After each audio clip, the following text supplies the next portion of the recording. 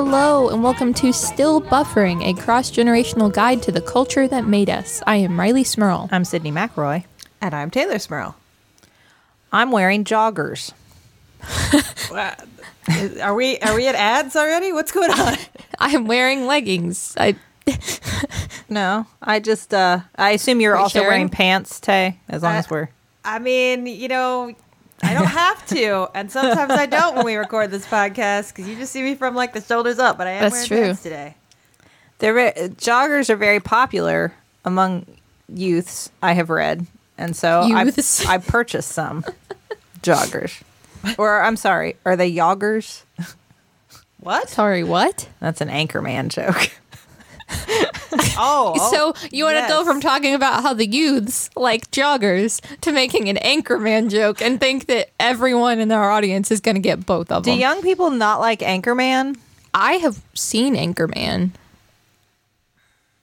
No, that In defense. that was very diplomatic. A very long time ago. Uh-huh. It's very funny. Yeah. I just He talked about jogging, and he says, I believe it's pronounced yogging. so they're joggers. They're joggers. Okay. All right. Yeah, that was- I'm glad you explained your joke from Anchorman to the audience. It's always really funny when you get to explain it after. Yeah. Well, Well, you know, they can't all be winners. Was you introducing your pants to us gonna go somewhere? Did you have further commentary? I Or just is that wanted to- I wanted to update you that I am part of the current trends, and I'm wearing joggers. Mm-hmm. I think I hate to break it to you, I think they're sweatpants. I was Yeah. gonna say I don't think that there's actually difference between joggers and sweatpants. I just think it's just we rebranded sweatpants. Yeah. They're- All the joggers have that little cuff at the bottom. Right. And that's it. They're like slimmer fit than my old sweatpants, like that I would have worn when I was young. A youth. Yeah. I mean, like they're like the ones then were sort of like they kind of marshmallowy all around you. Sure. You know, Yeah, kind of give you marshmallow. Like the jeans were back then. yeah. wide leg sweatpants. Well, they were like, I mean, and they were cuffed at the bottom, but they made sure to poof out in the middle. Yeah. And these don't as much. Like they're a little. I thought the appeal of joggers was that they looked nice enough that you could wear them outside of like hanging around the house. I wouldn't wear these outside of hanging around the house. Oh. I have worn my joggers outside of the home before. Well, I mean, they're comfortable. They're very comfortable. Yes. But they feel like pajama pants. I mean, if we have accepted that leggings / yoga pants are no longer workout clothes, they are just like wear around clothes This is true. everywhere. And I feel they're- like joggers are the same. That's true. And these feel more like pants than leggings Yeah. or yoga pants, which like I always, even when I leave the house in them, I still feel like I'm not wearing pants and no one knows. I support anything that leads to the further like degradation of what qualifies as pants because I don't want to live in a dress pants and jeans only world. So, you know, Sure. just Yeah. this jeggings and leggings and joggers and sure, whatever. None of it's pants, so all of it's pants. Exactly. Schrodinger's pants. Yes. I also learned that young people are into Grease too recently. Yeah. You sent us, or I saw that on Twitter. Yeah. Is where I saw that. Yeah. I guess I'm not a young person anymore. I don't know. This is where Riley draws the line. I guess I'm old now. That's fine. If that's what the younger generation's going to be about, I'll just say I'm old now. That's fine. Apparently they were interviewing Michelle Pfeiffer about it, and she was like incredulous. Like anybody, like that anyone would like Grease too. Yeah, she stands by it. That's the worst thing she's ever done. But the music's great. Apparently, it's a TikTok sound. Cool Rider's like I guess a thing. It's I will tell you that like I am glad that young people are discovering it, much like I did when I was a young person, that like you discover your sexuality when you see Michelle Pfeiffer on top of that ladder. In the midst of that song, as she's straddling that ladder, you go, oh. I'm just saying. Well, it's a moment. do you think Sorry. I'm just trying to process that. I mean, I fully endorse Michelle Pfeiffer being awakening of many people's sexuality, but like her wrapped in tight, shiny catsuit vinyl is right there, and you're like, nah. Like wearing a Letterman's jacket and singing on a ladder. That's it for me. It's no, okay. She's wearing a pink lady's jacket. Okay. Okay. Okay. that makes a big difference? She is wearing like leather, I assume, pants. They're leather, pleather, vinyl, something. I don't know. Something black, shiny, and tight. Like the entire movie. And like in others, and like she's got that hair. And then there's a scene where she's eating the hamburger. I don't. With the ketchup. You really need to watch this movie again. I don't think I do. I think you do. I think you just described it for me shot by shot in enough detail that I have now seen it again. I'm just trying to understand how you can eat a hamburger sexily.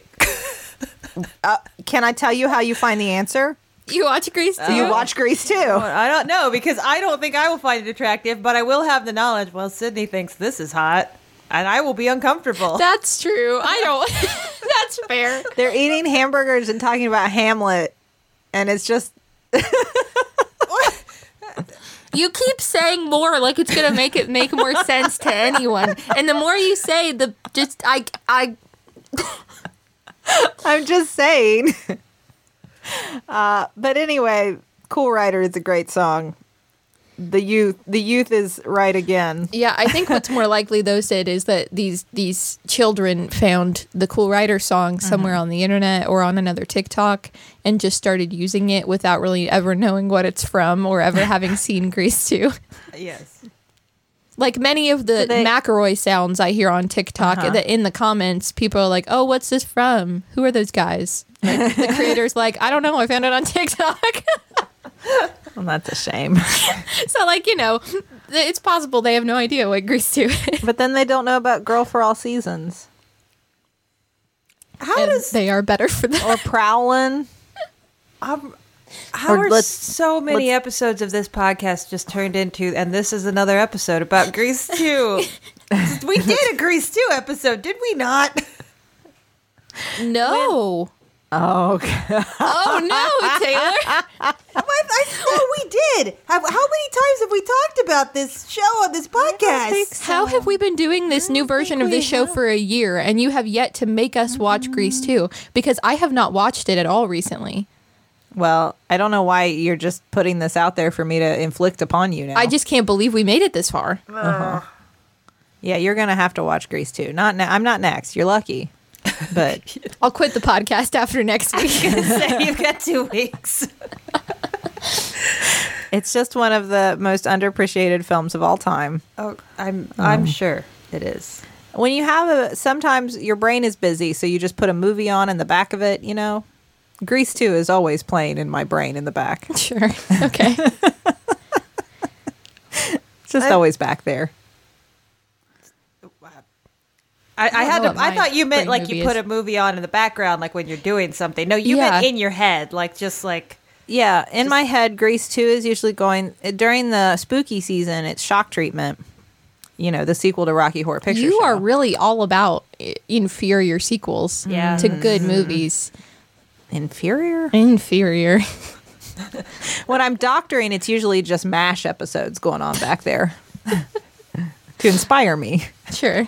I don't think you should have anything playing in your brain when you're doctoring, Sid. There's a lot of neurons up there that need to be kept busy. You say, "Here you go, neuron. Here's some MASH." If Sydney ever focused her brain power all at once, she could like make heads explode. So she's got to keep it partially occupied elsewhere. I could levitate. It's a very strange mutant power. Someday, limitless, like I will be able to harness all my neurons. If only Where's the pill? Just keep those movie playing so you don't go Dark Phoenix on us. What are we supposed to talk about this week? Yes. I don't know. The pants and Grease 2 is apparently the topic. No, we're talking about Howl's Moving Castle, a superior film to Yes, Grease 2. I would agree. I'll go out on that limb. It was very good. I enjoyed it very much. Yes, it's a 2004 release by Studio Ghibli, Japanese animation studio. It was directed by Miyazaki himself, and it's one of probably my favorite Miyazaki movie, I'd say.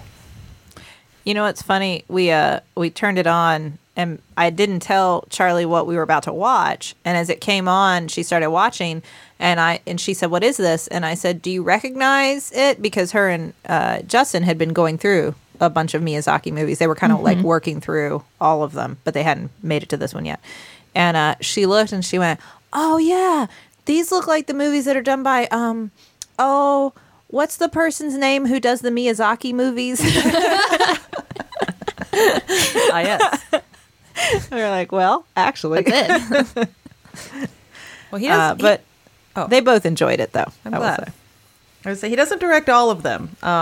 In fact, he wasn't originally supposed to direct Howl's Moving Castle, and then, kind of got changed up last minute, and he was the director for it. But I think he's recently said that it's one of his favorite movies that he has directed. So, happy accident. I liked it a lot. I have seen other Miyazaki movies. I had not seen this one. I wasn't familiar with it at all. I didn't know anything about the story, the plot, nothing. Yeah, me too. Which is why going into it with my children, Charlie looked at me pretty quickly and said, "Does Sophie turn young again?"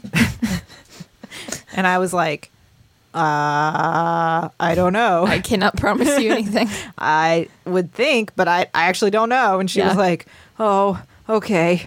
And got very nervous. Yeah. Like, "Oh no. Okay. This is going to be a rough one. I need to leave the room for a little bit. Let me know when she's young again." Yeah. I'm worried about her. Yeah, I told Sydney, I hadn't realized, as I was watching it, I kept thinking, like, this is like Ponyo. Like, Markle was reminding me of Ponyo, like the character design in the feel of the movie. And I had never seen any other Studio Ghibli films that I was aware of. And then I told Sydney, we looked it up right before we started, and it is a Miyazaki film. And that was the only other experience I had. I remember really enjoying that movie when I was younger, because that came out when I was like aware enough to watch movies. But I really did enjoy this one.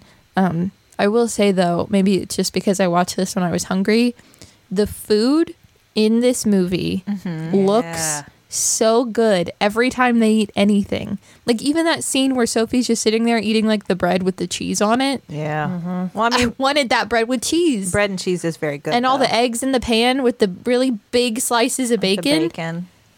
I feel like that's one of the things. Like, I love the story of Howl's Moving Castle. Like, I love the characters, but the aesthetics are just like so rich. And yes, like the food, like that's true in like a lot of these movies. That's like the way the attention they put into it is just so gorgeous and so mesmerizing. I also think it's so interesting that like you meet Howl, and like pretty soon after you meet him and you realize like he's sort of magical and mysterious and like this beautiful sort of ethereal creature, he's like instantly frying bacon and eggs. Which I really like that dichotomy of who is this person?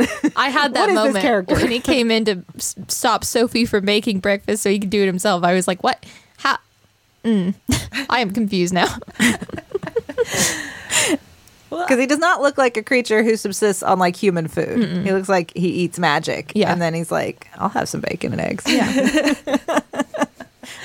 Well, I love the character. I mean, Hal is one of my favorite characters because, yes, he's a very suave, handsome, ethereal man, but then also he's like a total drama queen. Yes. That was actually Cooper's favorite part. Is when he has the fit about his hair dye.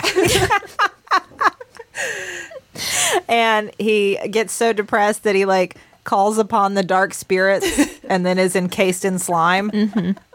Cooper loved that scene and just kept saying, "Can we go back to when the boy was in the slime?" I love that. I want to see the boy in the slime again.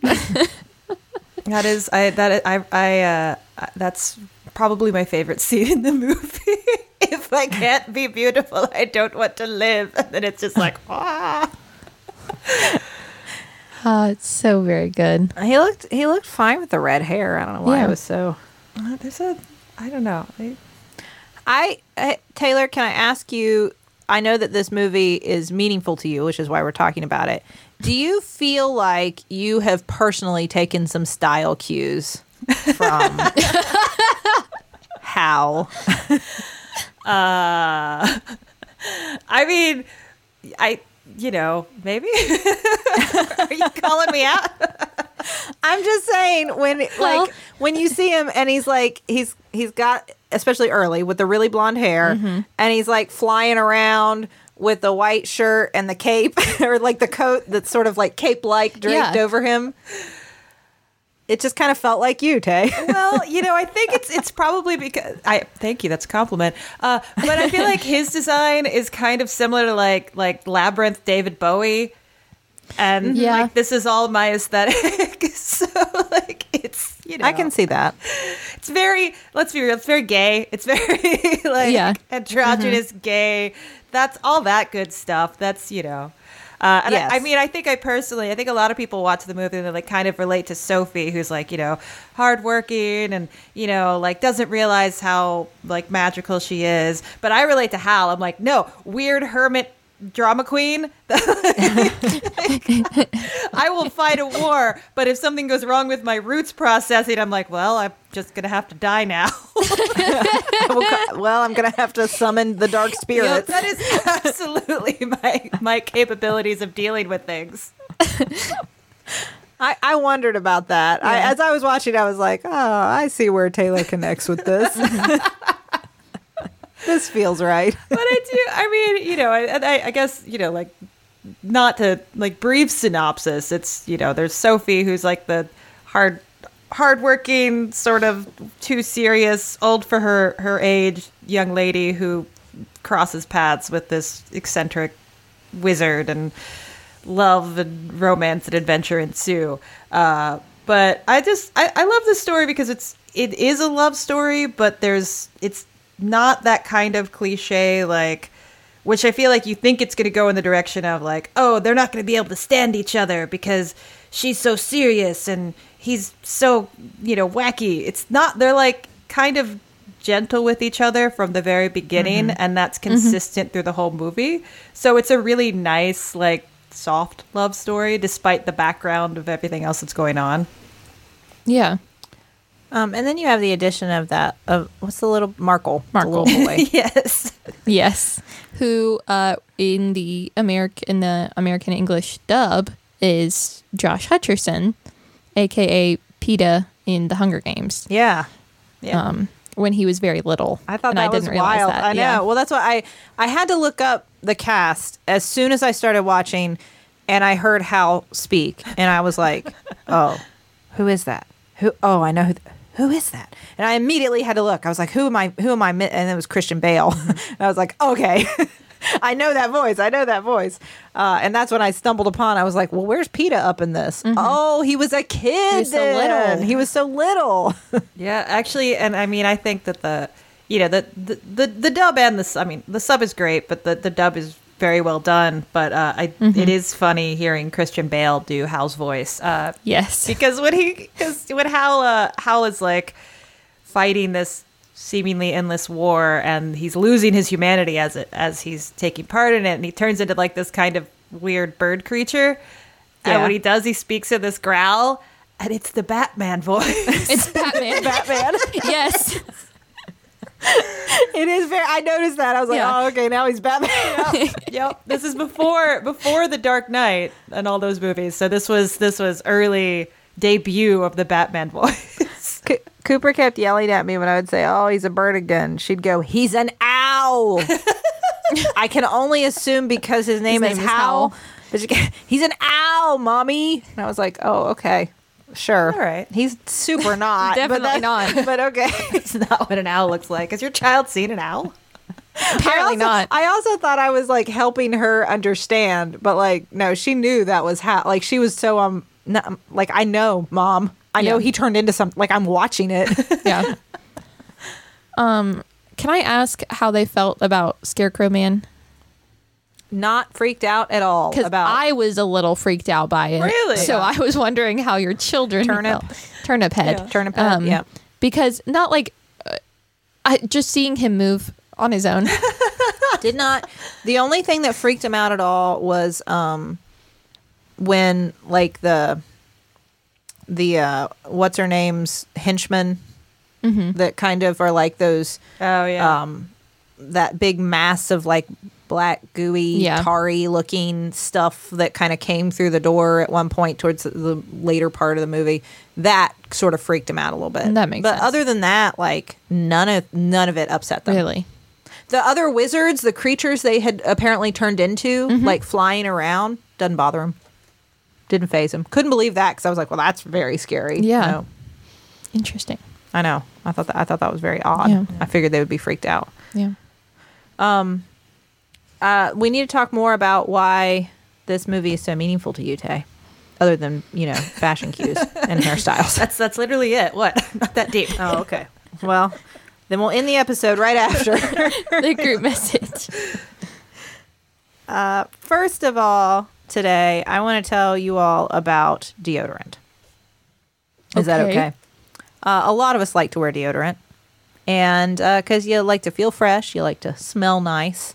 And you want to think about what you're putting on your body, what you're putting on your skin, what you're putting up under your arms there. And Native cares about it just as much as you do. That's why their deodorants ingredients list include things that you've heard of, like coconut oil and shea butter. And that's a great addition to your routine this year if you're thinking of ways to feel good and smell nice and feel fresh under there. None of their products are tested on animals. Almost everything is vegan, and they have options. They have a line of sensitive deodorant for people with baking soda sensitivities. They've got plastic-free deodorants if you're trying to cut down on your use of plastic. They have an unscented option if you prefer that. I know I go that way with a lot of products these days because I find this makes as I get older, I'm more sensitive to scents. So for me, Native offering an unscented option is actually a really nice thing to do. I know I am not the only consumer out there who's looking for that. Taylor, if our listeners want to check out Native deodorant, what should they do? Well, make the switch today by going to nativedeo.com/buffering or use promo code buffering at checkout and get 20% off your first order. That's nativedeo.com/buffering or use promo code buffering at checkout for get 20% off your order. So now that I've gone back to living with other people in my dorm at college, I have remembered that when I go to listen to music, or perhaps... I thought this was going to be about deodorant again. No, this is not about deodorant. I wear deodorant now. No. I mean, yes, but no. I have remembered I can't just listen to all the things at a normal volume out loud because sometimes other people are taking a test or falling asleep. And listening to music or a podcast is very important to me when I am trying to study or trying to relax, and also trying to give my eyes a break from screens so I can listen without having to look at something. And that is why I have been using Raycon wireless earbuds. Whether you're like me and you're trying to unplug at the end of the day, maybe turn on some Taylor Swift, as I have been doing before I get in bed, or listening to our podcast, when you're working out, your commute, anything like that. There's no dangling wires or stems to get in your way, which I prefer so I can move freely about my space and not have to worry about that moment that I have experienced far too many times of walking and being pulled backwards because you're still plugged into your computer with a wire. And also they come in a range of stylish colors, but always with a comfortable in-ear fit for a more discreet look. They're built with water and sweat resistant construction and Bluetooth that pairs quickly and seamlessly. and with enough battery life for 6 hours. So any amount of time you need it for any sort of, sweat resistant, maybe you got to work out, walking home, maybe it's raining, water resistant, you got it all. And the best part is that Raycon makes great sound accessible to everyone with wireless earbuds starting at half the price of other premium audio brands. So we all can get up in that audio game. I don't know. Audio game. Audio game. So Taylor, if our listeners want to check out Raycon earbuds, what should they do? Well, Raycon's offering 15% off all their products for our listeners. And here's what you got to do to get it. Go to buyraycon.com/buffering. That's it. You'll get 15% off your entire Raycon order, so feel free to grab a pair and a spare. That's 15% off at buyraycon.com/buffering. Once again, buyraycon.com/buffering. Get your 15% off. One thing I did want to notice, I noticed and I wanted to mention about it, is I thought it was interesting that Billy Crystal was in the English dub. Mm-hmm. Because I think... as Calcifer, as the fire. Yeah. I think I have noticed this in some of these other movies. The American voice actors that they get are a lot of big names. Mm-hmm. I think it just underscores sometimes, I think we forget how huge these movies are, because that unfortunately happens a lot to animated films where like they're just not, people don't recognize what an impact they have and how big they are. And these were big movies. They have big names in them, Yeah, well, Christian Bale, actively seeked out being in this film. He said he would play any role. He just wanted to be in it. And, Wow. got the lead. But, yeah. Yeah, and I love Billy Crystal as Calcifer. The stuff is great, but I just adore the voice he does and the acting. It's such a good character. Yeah. He really is. And he's so instantly recognizable. Oh, yeah. That's what we turned it on, and very early into it, Justin was like, am I hearing Billy Crystal? I think so. And I recognized Emily Mortimer right away. I was like, oh, I know that voice. That character design, just the very round, big eyes on the fire from the very beginning. I was like, oh, I like this. I enjoy this. Yeah. But I also felt that way about all of the characters. I feel like the little kids, like Markle was designed in a way. It's like, oh, so small, so cute. And Sophie, when she's younger and when she's older, both just they're all very endearing character sketches that are all very different, distinct, but also you just you get happy looking at all of them. Except the dog's feet. Okay. Oh, yeah, it's because it's where the chicken feet or something like that. Yeah. Yeah. Yes. I guess, okay. That was the only thing. Yeah. Every time I would look at the dog's feet, I would be like, That was the only... Because Okay. even I thought the Witch of the Wastes, after she, is... I don't know, aged, I guess, is what happens to her. I thought she was pretty adorable.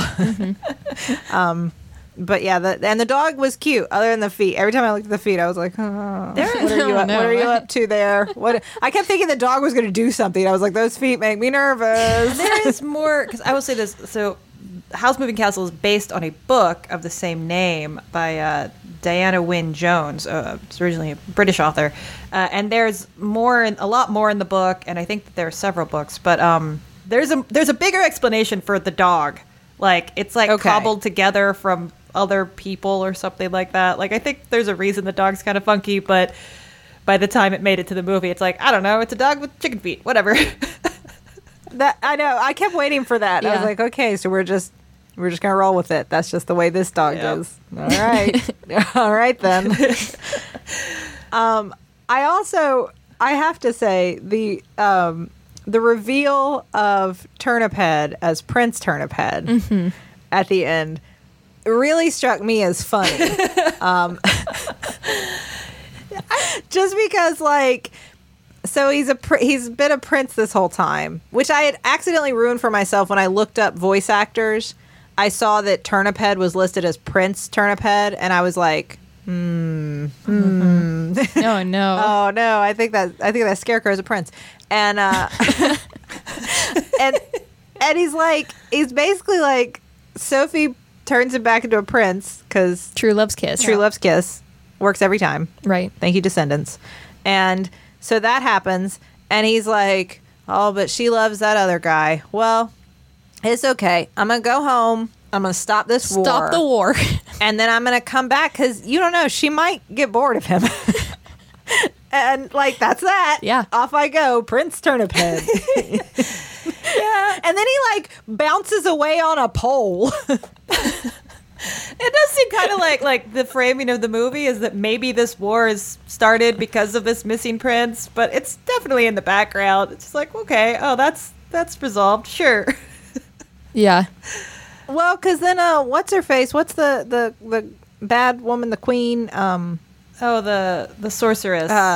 Yes. Mm-hmm. What she's at the end there, she's just like, well, I guess we'll end the war. Well, I guess that's enough.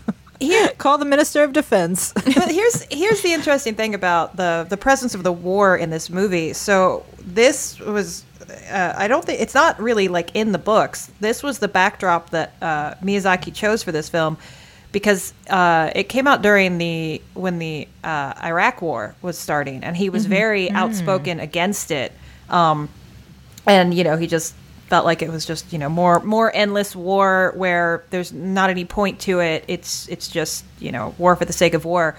So that was included, that kind of the idea that the war is pointless and that you can't really tell if there's a good side or a bad side. It's just war was very important to Miyazaki because he's very much a pacifist. He's very anti-war, and he even said like this movie it's like not going to do well in America because this is kind of a condemnation of American politics in the most like light, fanciful, beautiful way. Yeah.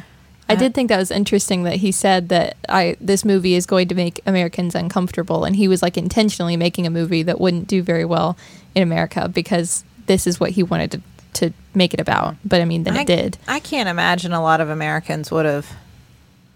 I mean, I picked up on it. Like, I thought it was pretty unsubtle when Howl is going back off to the war, and Calcifer warns him, like, you can't. If you stay too long, you'll be changed forever. You'll turn into something else. Yeah. And like all those other wizards who will never be able to turn back now that they've kind of committed to being part of these atrocities and all that this is going on. They'll never be able to turn back into themselves. I mean, that's a very clear allegory for like, someone who is very anti-war. And if you take part in these things, you can, you'll lose yourself. Sure. I felt like that was a pretty obvious, but it didn't come across to me as like anti-military or anything that you would assume would offend American sensibilities. It was just like, hey, wars are bad, which I think we can all get on board with. Like, yes, we'd prefer there not be wars. Yeah. Although I will say I did appreciate how like even at the very, very beginning, the soldiers and like the whole like parade going on and everything is made to look very like kind of ridiculous. Yeah. And the soldiers are as well. And it's over the top, it's exaggerated, and they kind of aren't good people when they encounter Sophie the first time right at the beginning, and then they like ridiculously march away or whatever, and their bright tacky costumes that they're wearing. I did appreciate that. I didn't make the connection that it was like commentary on something happening in America. But I feel like you would have been more likely to if you would have been watching this when it came out in 2004 and that was happening. But I did appreciate that because I could feel that right from the beginning. It was like, look how ridiculous these people are.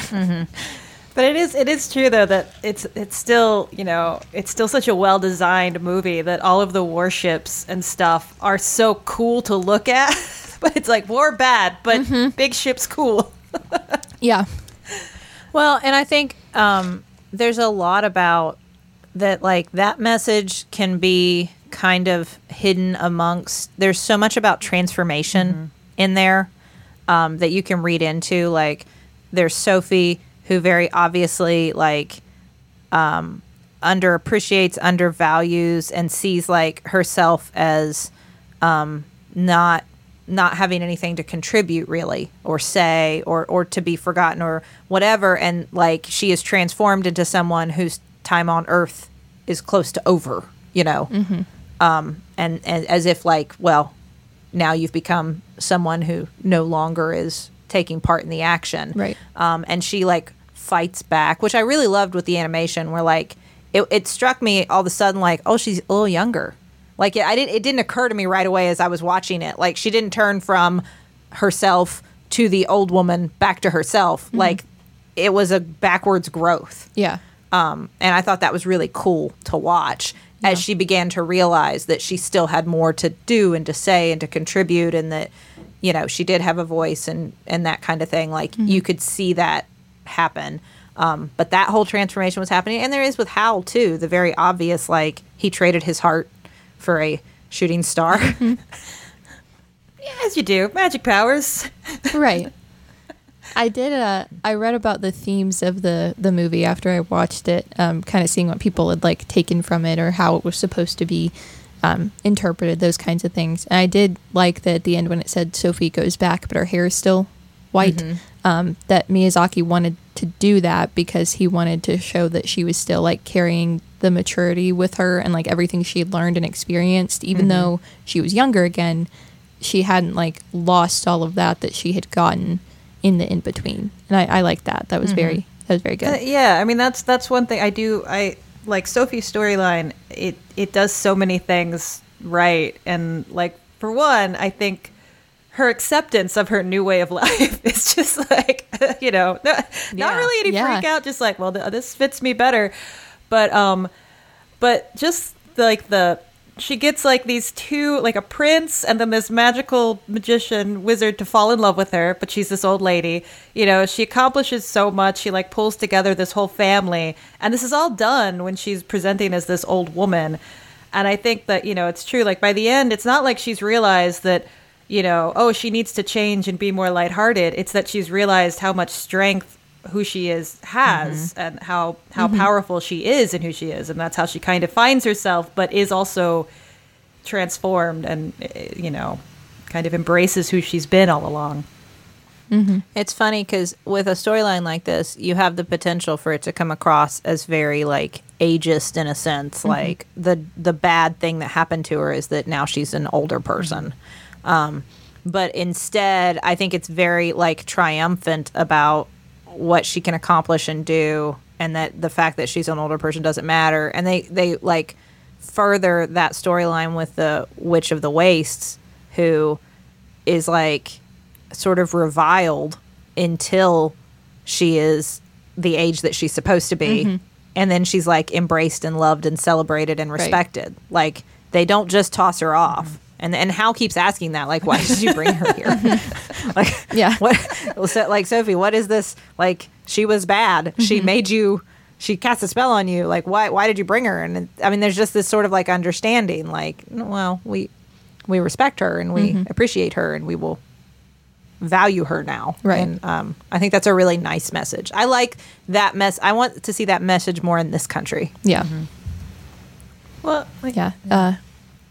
I was gonna say, well, and I think that the kind of growing family, you know, because that's the thing. There's a romantic story, but I think the bigger heart of the story is more about family and more about that, you know, having a place to belong, having a home, which kind of goes to like the moving, roaming castle versus having like a place that is yours and people that you belong to, which I think is, you know, a bit more of an adult like storyline than just find somebody to fall in love with. Yeah I mean, when I was watching, and maybe I just like it went entirely over my head, I was a little bit surprised as it like you realized that it was like a romantic connection happening there. I was not expecting any sort of romantic storyline like throughout the first, like the beginnings of the movie.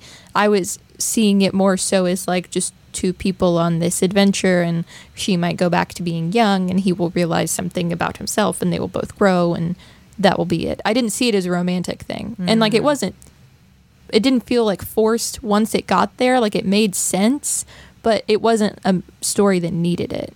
Like it was very much on its own a story about growth and finding family and finding a home without the romantics, the love.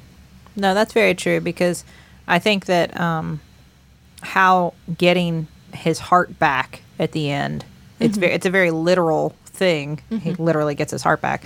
But then like the allegory there is he got his heart back because he found love, not just in Sophie, but like his family. Like and now he can no longer have a magic castle that wanders around.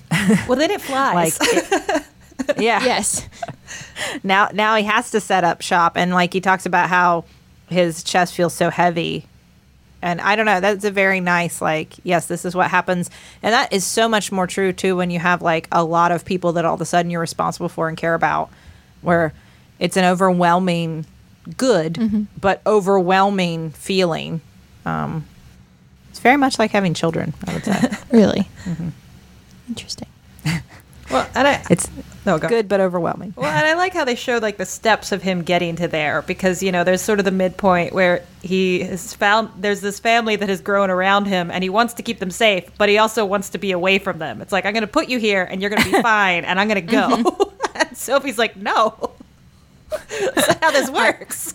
Yeah. I got to be a bird again. Yeah. I'll be a bird. I got to fight planes. That's also why you like Howl. Howl can turn into a bird. Oh. Yes. Eccentric hermit with good style and his bird. Okay.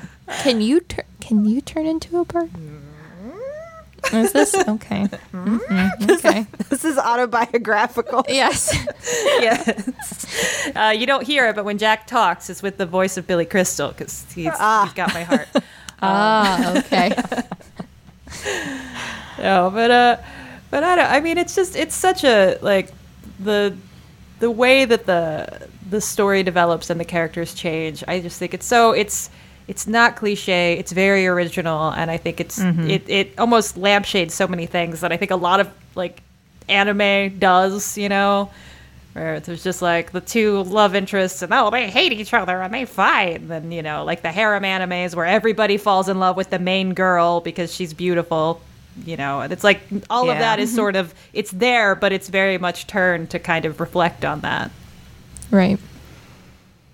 Well, I very much enjoyed it. I did too. I'm glad that you suggested it, because I really liked watching it, and Charlie and Cooper both did. Cooper immediately wanted to watch it again so she could see the slime part again. Sure. It's the best scene. It was a very pleasant break for me, for my brain. Like something that didn't make me sad, didn't require like a lot of deep thought. Like it made you think about it, but you didn't have to, you could just enjoy it. Yeah. And that was nice. Just look at the beautifully rendered bacon. The beautiful bacon. I don't even like bacon and eggs that much. I'm not even a breakfast person, but when I saw that pan full of that giant bacon and all those eggs, it looked so good. It really did. Although I would have taken the bread and cheese, I think. Oh, the bread and cheese. Yeah.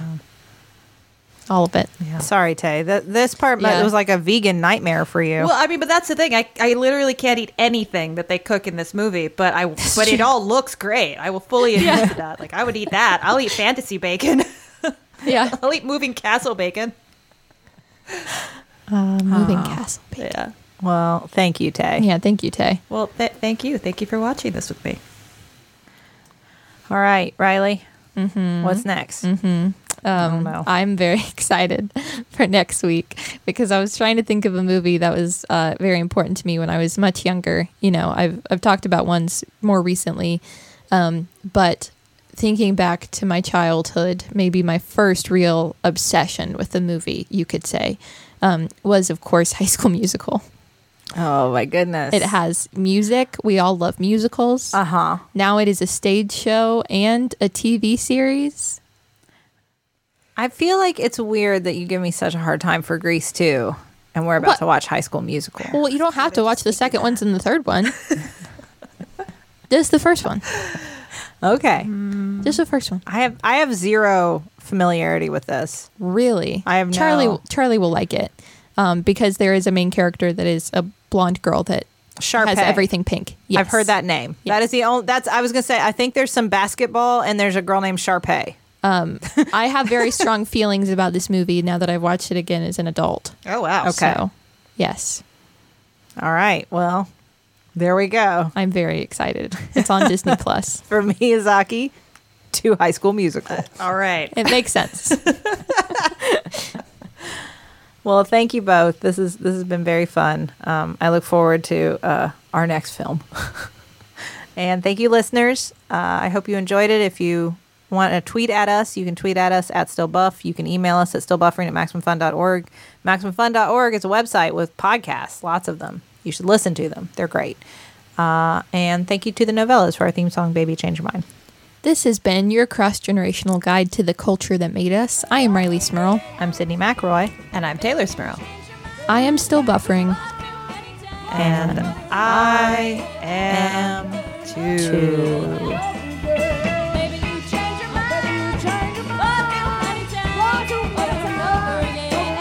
Get your head in the game, guys. As far as I'm used to, you gotta get your head in the game. Sorry, Grease 2 is finishing. Okay. Is that what you have on when you're podcasting? Is that what's in the back of the brain? Okay. Maybe. Oh, man. Hey there, beautiful people. Did you hear that good news? Something about the baby Jesus? He's coming back. Or do you mean the fact that Apple Podcasts has named Fanti one of the best shows of 2020? I mean, we already knew that we was hot stuff, but a little external validation never hurts, okay? Hosted by me, writer and journalist Jared Hill. And me, the ebony enchantress myself, Travell Anderson. Fanti is your home for complex conversations about the gray areas in our lives, the people, places, and things we're huge fans of, but got some anti-feelings toward. You name it, we Fanti. Nobody's off limits. Check us out every Thursday on MaximumFun.org or wherever you get your Slay-worthy audio. MaximumFun.org. Comedy and culture. Artist owned. Listener supported.